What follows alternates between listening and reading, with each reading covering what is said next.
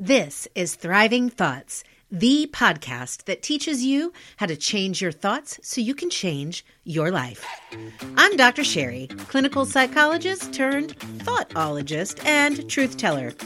Welcome to Season 7, where you'll learn to be gentle and deliberate with your words so that together we learn what it really means for women to encourage, uplift, and empower one another.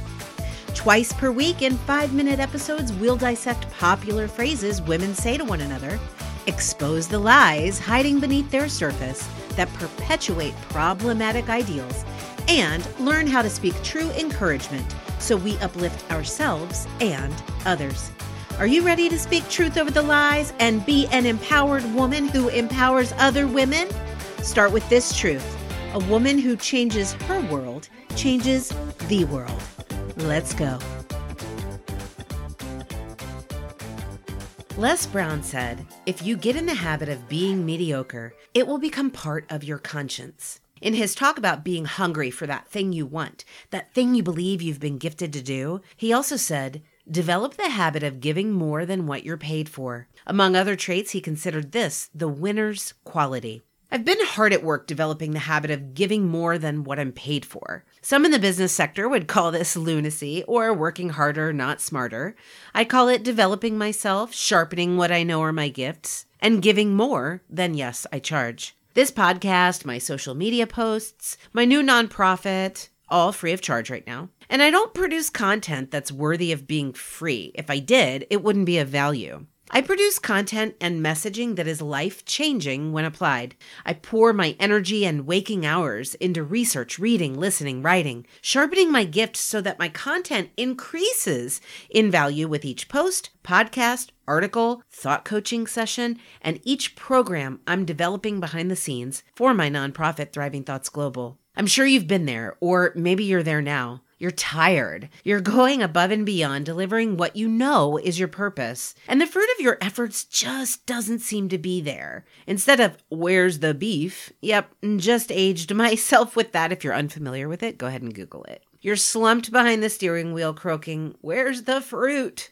That's the dangerous place I came to recently. Is it dangerous to ask, where's the fruit? Aren't we supposed to get something for our efforts? Well, maybe. But this episode isn't about what we deserve or what we don't. It's about whether or not we're hungry, whether or not we're fostering the drive that God planted inside of us. It's not about what we deserve. It's about stewardship. I've fallen for misdirection in this area. You may have as well. And today I set the record straight. The culture of self-love and self-compassion, it's not without merit. The great commandment is to love others as well as ourselves. We've been laying it on a little thick, though. When we're too tired to do what we know we need to do, we say things like, give yourself some grace. When a friend shares how she messed up and just wants to bury her head in the sand, we're quick to say, give yourself some grace. Our error is stopping there. We've confused self-love with the permission to be mediocre or less than who we were created to be. It's steeped in phrases like, well, as long as you tried your best and you've done all you can do.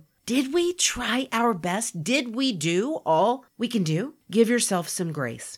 Okay, well, then what? Give it more and more and more until I become lethargic and do nothing, further leading to feelings of defeat and me not fulfilling my purpose? You know, it's not even as simple as give yourself some grace and then get up and try again. No, it is our obligation to steward that which we've been given. When you have a calling, a desire, or a quote-unquote terrifying longing, as described by New York Times columnist David Brooks, yes, there is a necessity for grace and not grace, period. When I'm tired of putting one foot in front of the other and think I need to see fruit for motivation, I will give myself grace and motivate myself through action. When I'm dissatisfied with the fruit of my message in terms of its reach, at least the reach as far as I can see it, I will give myself grace and get specific with my strategies. When I'm discouraged by the doubts and toxic narratives that pop up in my mind, I will give myself grace and, as Angela Duckworth says, make my self-talk defiantly hopeful. Not saying, we'll see how things go,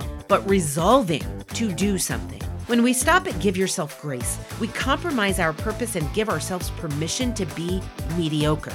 Lisa Vanderkam, author of 168 Hours, said, many people labor in the trenches for years without improving. Don't let your labor be in vain. Be the woman who refuses to put a period after give yourself some grace. Be the woman who adds an and as described in Proverbs 16:26, whose hunger drives her on, and so chooses to be relentless in fulfilling her God-given purpose. Use this episode as a give yourself grace and message of encouragement to a friend, and keep speaking truth over lies so you will thrive.